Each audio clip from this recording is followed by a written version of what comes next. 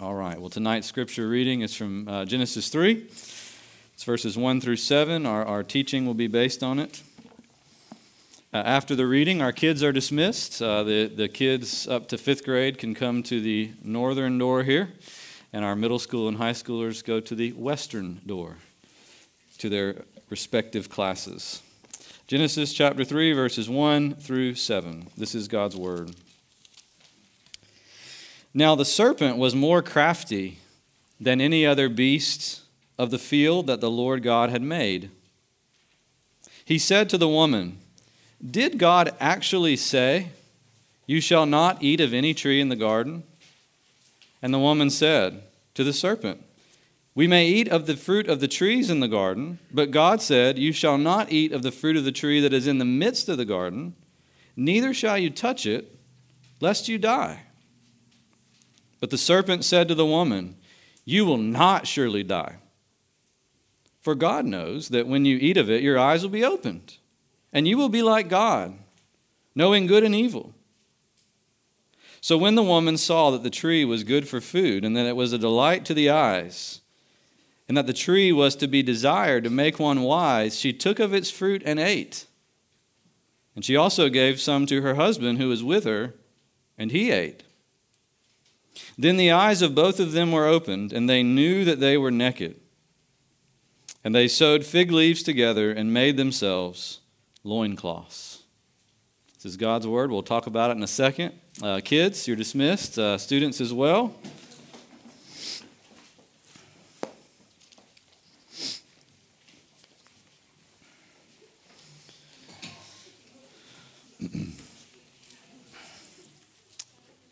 All right, be ready to report back, kids.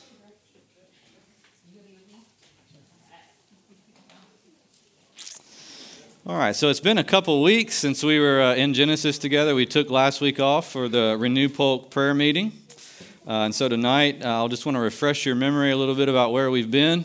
We spent a few weeks in Genesis 2, which is all about, or was all about, the sanctity of life, human life. What does it mean that humans are holy or created to be holy? What does it mean that we have dignity and worth and value? And we learned that all of it comes from God. Our connection to God, and specifically to His Word, is what gives human beings value. I noted at the very end, and we didn't get a lot of time to talk about it, but I noted that verses 18 through 25 of chapter 2 are some of the most controversial verses in the whole Bible today. Now, it wasn't always that way. For a long time, those verses carried no controversy because the verses were about things like gender, that human beings were made male and female, marriage, that a man and a woman are married for life, sexuality, the human place, the place in human life of sexuality, things like that. There wasn't a whole lot of controversy until relatively recently. But today, when people read those verses, how many questions do people raise, do you think, about each of those points? Lots of questions. I mean, their questions are dizzying. It starts with, hey, did God really make women out of the rib of men? And, didn't we come from pre-existing hominids or other sort of life forms through evolution? And did God really make a man out of dust and then take a rib out of the man and literally make it into a woman? And then it goes to, well, isn't it demeaning to say that women were made after men and from men and even for men, as it says there, to be a helper, fit and corresponding to man? Isn't that defensive? To a lot of people it is. And then, of course, there's marriage. We don't have any questions about marriage, do we? There's lots of them, right? Like how permanent our marriage is supposed to be. Our marriage is just relationships of convenience. Is marriage just a human construct, a social construct that people invented that we can do away with when we have had enough of it? Should marriage be between a man and a woman, or could a man and a man marry, or a woman and a woman marry, or could 3 people marry each other together?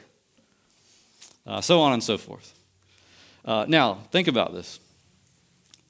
And these are serious questions, aren't they? I mean, this is not just like these are questions that people legit have and struggles that they have. Many people, in fact, I read or heard something last summer that said the number one reason that young people, and by young I mean Generation Z, so the generation of my children, especially Asher.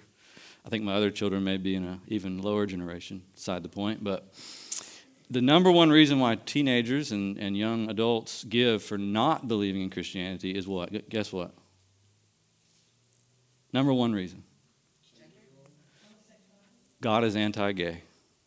And I just can't understand that. Why is God anti-gay? That's the number one reason. I was actually sort of surprised by that, but sort of not surprised by that.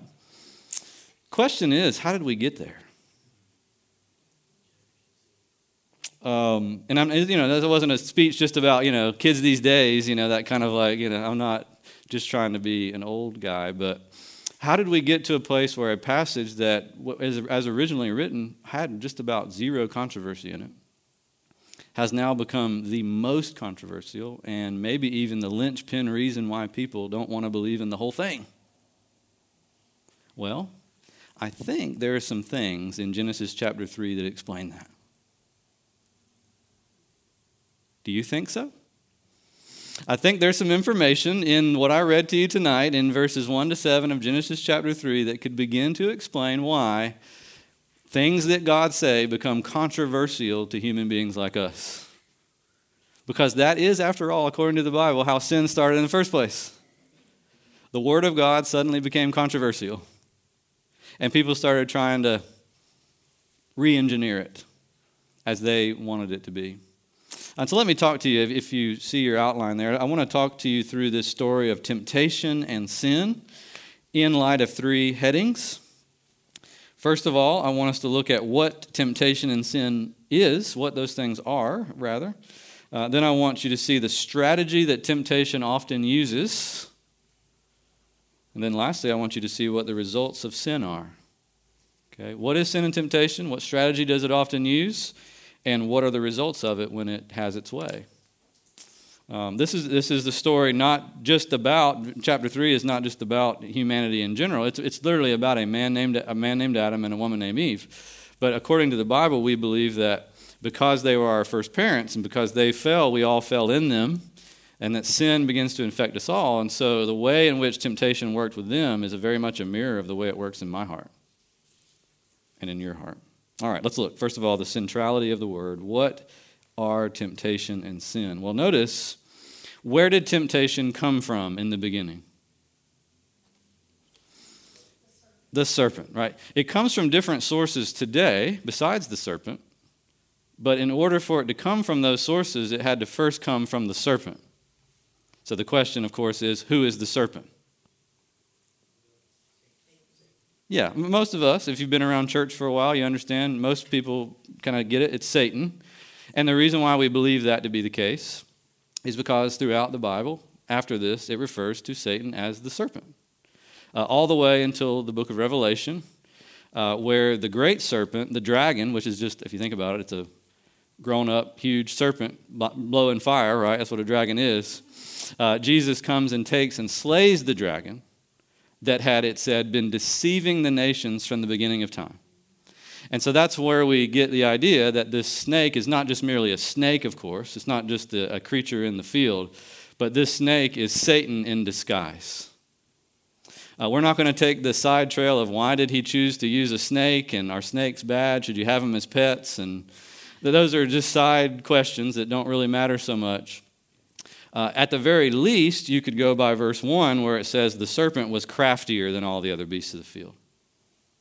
And I think all of us would understand, we associate snakes with craftiness. They can slither into tight spaces. Spaces that most things can't get into, a snake can get right up in. They can twirl itself around, the smallest things and hide in there. And so there's some parallel there between what a snake is physically and what Satan is spiritually. And so maybe that's why he decided to use the form of a snake in order to accentuate his nature as a crafty individual. But temptation came from him. It didn't come from the human beings, from themselves. At this point, man and woman were made upright. They were made to serve God, and they had all the things they needed within. Remember that we talked about it last week. The sanctity of human life. They had all the blessing that God could possibly give. for them to live upright with him. And so the temptation came outward to the inside. But then notice, what was it that the temptation was trying to bring from the outside to the inside? Isn't it interesting how it all hinged on the word? The word.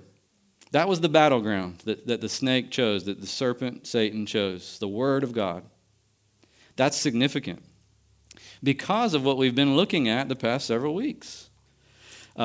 Human life is sanctified. Human life is devoted to God precisely because God has given to human beings the gift of his word and has written that word on their hearts. Remember we saw that? God made Adam and Eve, made them from the dust of the ground, breathed his own spirit into them, and then he gave them a covenant. He said, if you'll not eat this tree, you will live. If you will eat this tree, on that day when you eat it, you will surely die. The word at that moment, the word of God spoken to the man who is able by God's design to hear it, understand it, love it, obey it, do it. The word became the binding agent between God and the creature. And so the snake slithers between God and the creature to try to undo the binding agent, try to peel off the adhesive, which is the word, between God and people. Which brings us really to a very good definition of what temptation and sin are. What is temptation? It's the suggestion that God's word is not true, accurate, sufficient, obeyable, or doable, or desirable. What is sin? Sin is any time we don't do what God and his word tells us to do or don't believe what God and his word tells us to believe. It's as simple as that. It's as simple as that. The reason for it, the reason why that's the definition of sin and temptation, is because when we don't listen to God's word, the glue, the adhesive between us and God, peels apart. It ruptures. And so we actually believe as Christians, you cannot define sin without reference to God. And you can't define right and wrong in general without reference to God. There's no way. You can't just come up with right and wrong based on purely horizontal considerations. Like a lot of times people like to say, well, whatever I want to do is okay as long as I'm not hurting anybody, right? As long as I'm not bothering anybody else. What does it matter what I do as long as I'm not bothering anybody else? What's the problem with that definition of sin, which is a definition? Yeah, like, what about that somebody else? It just completely ignores it, as if human life there is not supposed to be no adhesive connection between God and people. As if there really is no such thing as a word of God which binds a human to his creator. It's a very naturalistic view of humans. We are just like animals, is what that view says. There's no difference between us and a goat or a cow or any other thing. But according to Genesis, it's been building this case all the way through chapters 1 and 2. Man is special. Man is a different kind of animal because the very Spirit of God has been breathed into that man and into that woman. Made in the image of God, it says. And so the word becomes a binding agent such that you cannot even begin to ask, what is a human being for without referencing God? And when you try to do that, you will end up going down lots of confusing paths that lead to nowhere. Perhaps this is one of the first reasons why we could say the verses at the end of chapter 2 have become so controversial. Because instead of trying to judge things like gender, marriage, sexuality, based on the glue that's supposed to bind us to our Maker, we've simply tried to base our answers on how we feel or how other people feel or whether we're hurting anybody or not. Does that make sense? And it leads us down a very backwards way. One famous person, I think it was G.K. Chesterton one time, that said, we have everything backwards today. He said, we have it all backwards. Today, people are usually very they're usually very confident in themselves, but not confident in the truth. That's backwards of the way God designed it to be. Or let me say it my own way. Today, it's often assumed that being sure of truth is arrogant. Like if all the things I'm saying so far, most people in the world would say, that's arrogant, that's bigoted, you're saying that one way is right, one way is wrong. Who are you? It's arrogant and intolerant. But it's also assumed in our culture that being sure of yourself is desirable and healthy. Do you see the contradiction? And actually how backwards it is? Because according to Genesis 1, 2, and 3, you're supposed to be the exact opposite way around. Very sure about the truth because it came from God's word and it binds you like a glue to God. Not so sure about yourself, especially yourself apart from God. Right? So G.K. Chesterton said, we got it backwards. The man is humble about the truth, but arrogant in himself. When he was meant to be humble in himself and confident about the truth. Do you see? That's why when the serpent came in, Satan, and we could, if y'all have questions about like how did Satan get to be Satan and all that kind of stuff, we could talk about that. But somehow, let's just assume somehow he got to be Satan, right? He was an angel that got to be evil. The very thing that he decided to do when he came into the human race to say, I'm going to take them away from their God, is I'm going to begin to undermine their desire to listen to God. I want to start there. He didn't start with, hey, I got an idea. Let's ditch this whole God thing and come with me. I party better than God, He didn't use that kind of blatant lie, did he? He started with a far more subtle and more believable strategy. Do you see? To try to flip things right on their head. He wanted Eve to be sure of herself, but not so sure of what God had said. And when he was successful, everything began to fall apart. Okay, I'm getting ahead of myself a little bit. But let me review what we've said so far. Temptation and sin have everything to do with resisting God's word. Temptation is the desire or the prompting to not listen to God. Sin is actually not listening to him, whether it's in your thoughts, words, or deeds. It gets everything backwards. It puts ourselves in the confident position and God in the less confident position. Now let's go to the second thing. What strategy did the serpent use? What strategy does temptation often take in our lives? Well, there's a 3-step process, and this is where I really want to talk you guys through, because I think you'll find it helpful, because you'll see that this is exactly what happens in your own life a lot of times, maybe every day. Satan took a 3-step process with Eve. Did you notice that? Now, someone said once that Satan doesn't have any new strategies, ever. Do you know why he doesn't have any new strategies? Because they're still working. Yeah. He has no need for it because what he did to Eve still works with me, right? And it still works with you. Let's look at the 3 steps. It starts there in verse 1, the second part of verse 1. We've already noted it. He said to the woman, did God actually say, you shall not eat of any tree in the garden? What's he doing there? He's trying to question God's word, to get her to question God's word. But then the second step, you can find there in verse 4. But the serpent said to the woman, you will not surely die. For God knows that when you eat of it, your eyes will be open and you'll be like him. And so he doesn't want you to eat it because he doesn't want you to be like him. What's he do secondly? He out and out lies. This time he's trying to cast doubt on God's goodness. Right? So he tried to question God's word so that he could cast doubt on the goodness and reliability of God. Can you really trust him? And then finally, the clinching thing, the thing that we often associate with temptation, doesn't come till step 3. This is the important thing.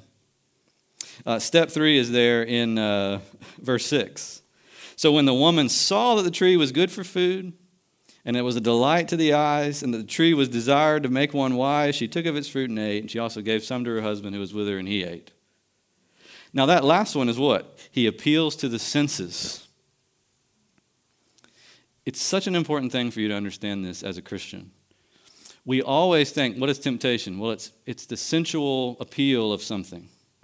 But no. That's where it gets eventually. But before you can ever give into that, you've already given into the first two. Right? Eve would not have given in to the sensual appeal of the fruit had she not first given in to the doubting process of God's word and then secondly doubted his goodness. And it was only then that she was open to the sensual appeal of the fruit that was forbidden to her. And the same thing with me.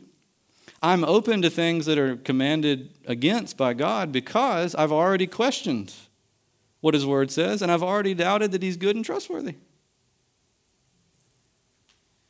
All right, let's think about it. Maybe I'd love to hear a little bit from you as well. Let's go one by one and just say a few more words about each one of these steps. First of all, questioning God's word. Take a look at how the serpent puts it in verse 1. What does he say that is wrong? Did God actually say? He exaggerates the commandment, right? So already you kind of see it. God had not said you couldn't eat any tree in the garden. But he said, did God actually say you can't eat any tree in the garden? So you can kind of already see within the question itself is a question that he's begging her to ask, right? And then in Eve's response, you get some evidence that she's already starting to question. Because then what does she say that's wrong? Some people point out 4 different things that she says that's wrong. One of them famously is what, Ben?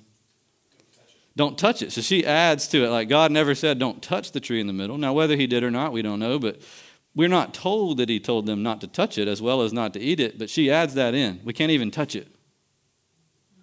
What else does she get wrong? There's 2 trees. She can eat one of them that's in the middle. That's right. There are 2 in the middle. One of them she was freely invited to eat, the tree of life. She's forgetting the most important thing. She's forgetting the sacrament of her covenant with God, which was to eat of the tree of life. She just completely deletes that. And don't we often, as we question God's word, we delete all the yeses and highlight all the nos. And we think the no's, oh, how oppressive, oh, how sad that God doesn't want me to do all this. But we forget all the things God has said to do freely that are enjoyable and that are great. It's a subtle thing, but, you know, the beginnings of a questioning of God's word starts there usually. What else does she get wrong?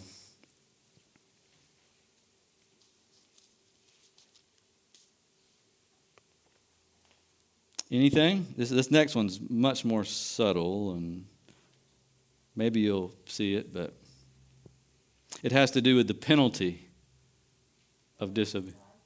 What's that? Yeah, lest you die, or lest ye die, which was different than what God had said, slightly. What did God say? What had God said? You will surely die. And most commentators say that she softens it, lest you die. You know, maybe. Don't eat it or touch it because you might die, kind of thing, is the way it's phrased there, rather than you will most surely die. It's amazing, isn't it? I think Satan starts here because he knows we're so prone to this. He knows how, human beings are thinkers. We're thinkers, aren't we? Which is a good thing. But also, being a thinker can be a bad thing if used poorly. And Satan knows this. Satan's a thinker himself, I think. So he understands. And so he comes in and he starts to get her thinking. Not that thinking's wrong, but he gets her thinking down wrong paths rather than thinking down the paths that God has been encouraging her to think down. Seemingly innocent questions begin to loosen the heart's commitment to obedience to God. Seemingly innocent questions start to loosen Eve's commitment and our commitment to obedience. Also, a lack of precision or conviction in our understanding about God's commandments prepares us to set them aside. This is really important because all of us are guilty of this, right? We lack precision in understanding what God's called us to do. We think, oh, well, if I just get the main things right. You know, most people think that way, right? As long as I get the main idea of the Bible, right, it's all good. Love your neighbor as yourself. I got it. And that's actually not true. Why else would God write the whole rest of the Bible if all you needed to know was love your neighbor as yourself? Why would he? No, God gives us many commands in great detail with great precision because he wanted us to know them all very precisely. Because it's the glue that holds us and our hearts to him and his heart. And so her lack of precision as she's thinking about these seemingly innocent questions that begin to loosen her commitment, that lack of precision begins to kind of pull her back from a desire to obey God at all costs. Have you ever seen that in your own heart? Where a sin begins with is that really that big a deal? You know, you could sin worse. Surely God doesn't care who I sleep with, right? Or, lots of people think that. We've thought that probably, from time to time. It's where it all went wrong, right? It's where it all started. Questioning God's word, opening up seemingly innocent questions that pry away our heart from God. Now, what's the difference between a question like Satan is proposing and a legit question that someone has about the Bible? Because we should say, questions aren't bad. We believe in questions as Christians and at Greater Hope. What's the difference between a good question and a serpent question? Any idea? Sorry? Motive, yeah. So give me, what's the motive in one and the motive in the other, Ryan? One is trying to rebel against God, the other is trying to serve Him. Yep. Trying to loosen precision and seek precision. Right? Those are two different things. She wasn't asking, how could I know more about what God is calling me to do so that I might do it better? And Satan wasn't telling her to do that. How could I understand this so that it makes sense to me so that I would be more motivated to do it? That's not what he was asking her to ask. He was asking her to ask, did God actually say, is it really that big a deal? Are you sure he cares? Right? Other thoughts? What's the difference between a good question and a serpent question? A good question can build trust. Yes. Questions do build trust if they're used rightly. We know that in our own relationship. Asking someone a question builds relationship, builds trust. Getting answers to questions builds trust. Right? Unless those questions are from a bad motive. And we all know we ask both kinds of questions, right? To people and to God. So we ask questions that are more like, I'm trying to find a reason not to like you. Sometimes I'm trying to find a reason not to trust you. And then there are other questions of, I really want to trust you, help me understand. Big difference. Satan makes very subtle, very crafty, in a crafty way, he makes his questions sound like the good ones, but they're really not. Well, look at that second step again, doubting the goodness of God. Here, the subtle gives way to the more out-and-out defiance of God. But Satan is still acting subtly, even as he does so. He says to the woman, you will not surely die. Which is just one word off from what God said. Right? It's just one word off. I mean, God said, you will surely die, and he said, you will. He just added not. Right? Now, let's all agree that not is a very, very big deal, right? Which is a reminder of something Jesus said about God's word. This was Jesus' attitude towards God's word. Not one jot or tittle will pass away from my Father's word. Jot and tittle meaning punctuation mark is what he meant. Not a single punctuation mark will pass away from my Father's word. Very different attitude than I can just add a not when I want to add it or take away a not, You know that famous, the King James Bible had a famous misprinting in the early runnings of it where the Ten Commandments says, thou shalt commit adultery. And they call those the Black Bible. And they're actually found in museums, in England where it says, thou shalt commit adultery. That was a mistake, right? Subtle, one word difference, just one word, right?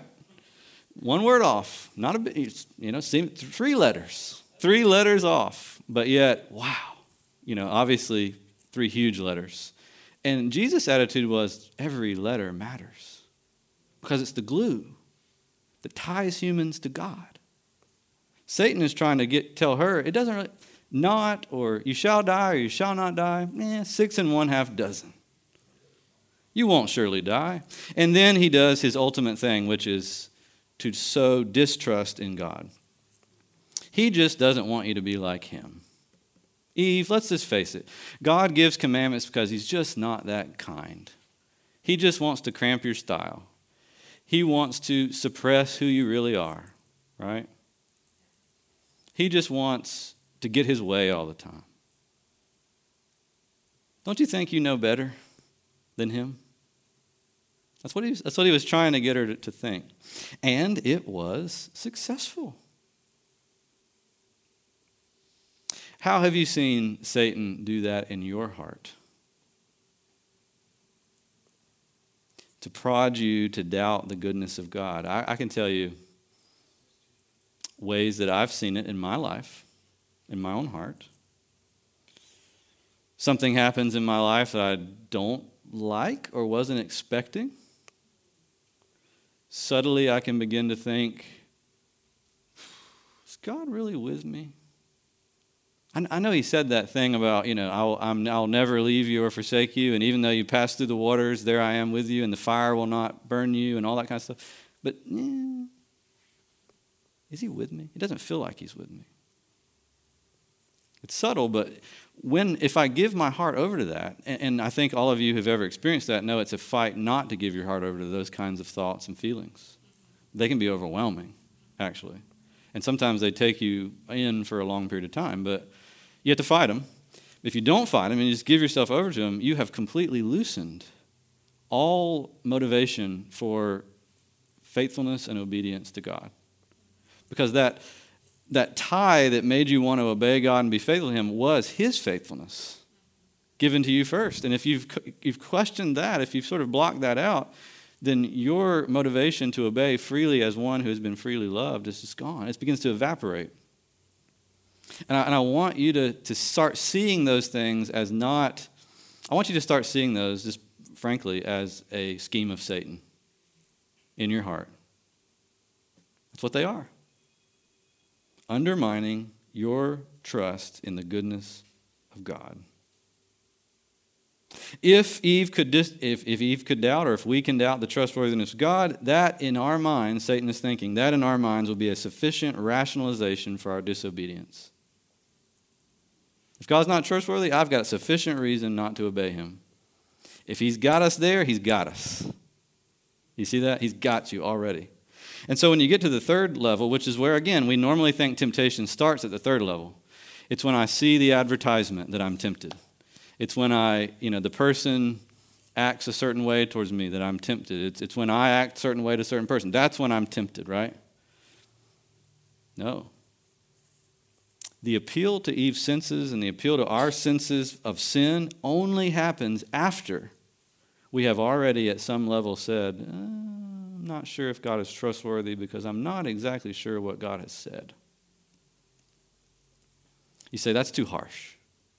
That's not what happens in my heart when I'm tempted. I would just encourage you to study your heart more.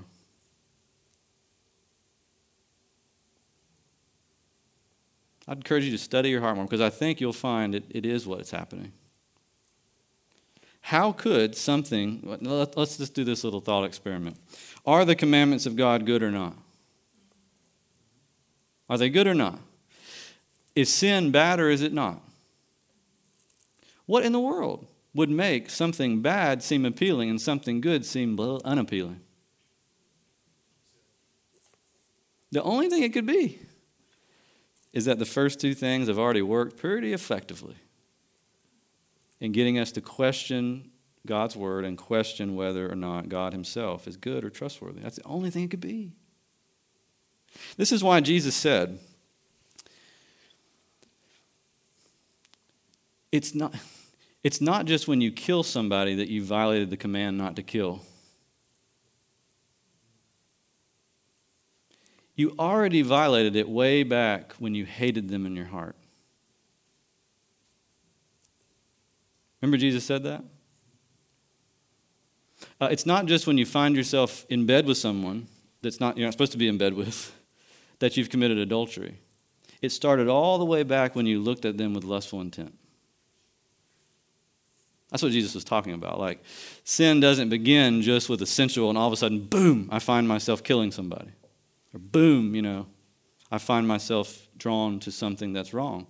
It's already happened because my heart is captured by the wrong and in some way inoculated, vaccinated against the right. Now, here's what the Bible says, and this is not encouraging, but this is what the Bible says about humans. We're all eat up with this from birth. What Adam and Eve fell into, we all fell into, and from birth, it just don't work. This thing about the glue between God and people with the Word, it doesn't work for anybody. It's all broke until it gets restored through Jesus Christ and through the work of His Holy Spirit. Here's the great thing about Jesus. Let me tell you one more thing. Well, we're just going to skip the last point because you guys know what happened. They knew they were naked. They hid from each other. They tried to hide from God. Sin promises you will be like God if you do this. And you end up just hiding from God and from yourself and from everybody else. Sin is the ultimate bait and switch. We all know it because we've all experienced it. But listen, let me tell you about Jesus before we end because this is great. Eve and Adam brought us into this mess by taking and eating what they weren't supposed to eat. And so Jesus came into this world to take and eat what He never deserved to eat and what He never deserved to drink. As He sat at the communion table, He says, "This cup, Father," or in the garden rather, after the communion table, "this cup that you've placed in front of you, let it pass." What cup was He talking about? Well, the Bible talks about a cup full of the wrath of God that every single human being deserves to drink, down to its dregs, it says. And Jesus says, that's a tough thing to drink. If there's any other way, Father, let it pass from me. But if I have to drink it, your will be done, not mine. And He drank the cup. He took and He drank. He took and He ate what He did not deserve to eat or drink. Wrath against sinners. Why? So that He could say to us, "Come, take and eat. This is my body, broken for you. Come, take and drink. This is my blood spilled for you." Christ is the tree of life made new. To rescue people who don't know anything about sin and temptation and how to fight it.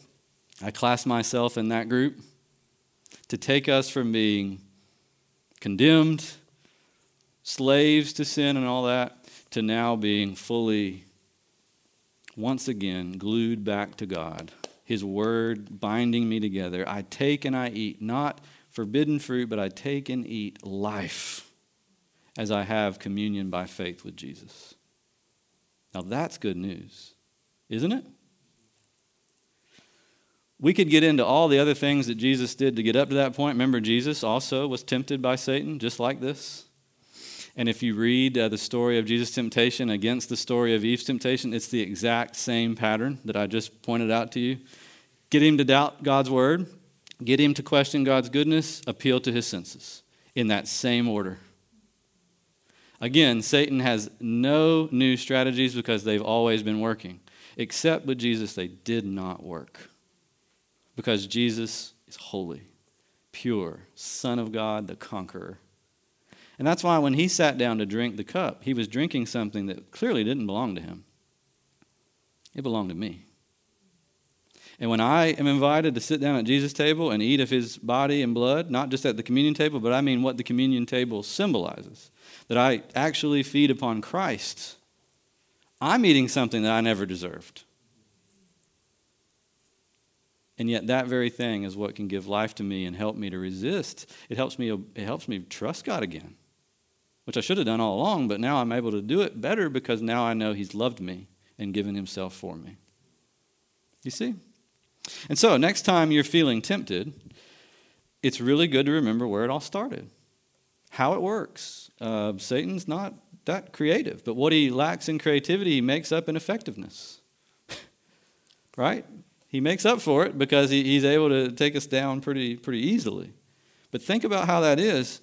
And remember what Jesus said. Come unto me, you who are labor and are heavy laden, in temptation, in sin, I will give you rest. Take and eat. Take my yoke upon you.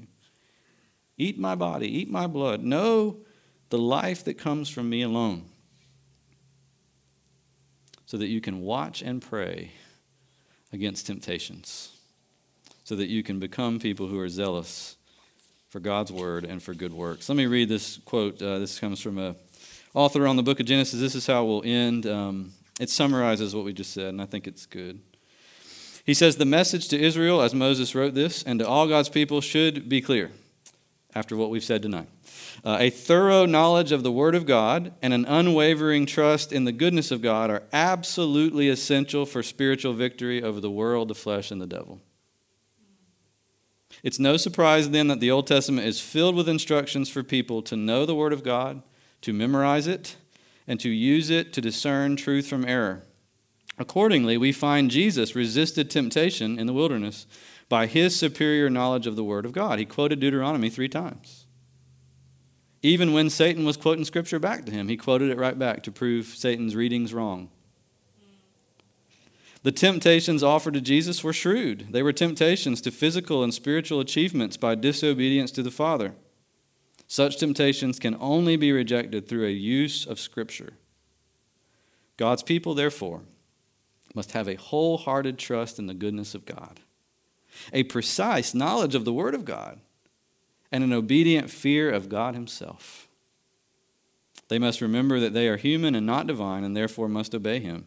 True wisdom may be obtained through compliance with the commandments of the Lord. I think that's what Moses intended when he first wrote this, and I think we need it, don't we? Just as much as they needed it when he first gave it. Let's pray this evening, and then we're going to end by singing together.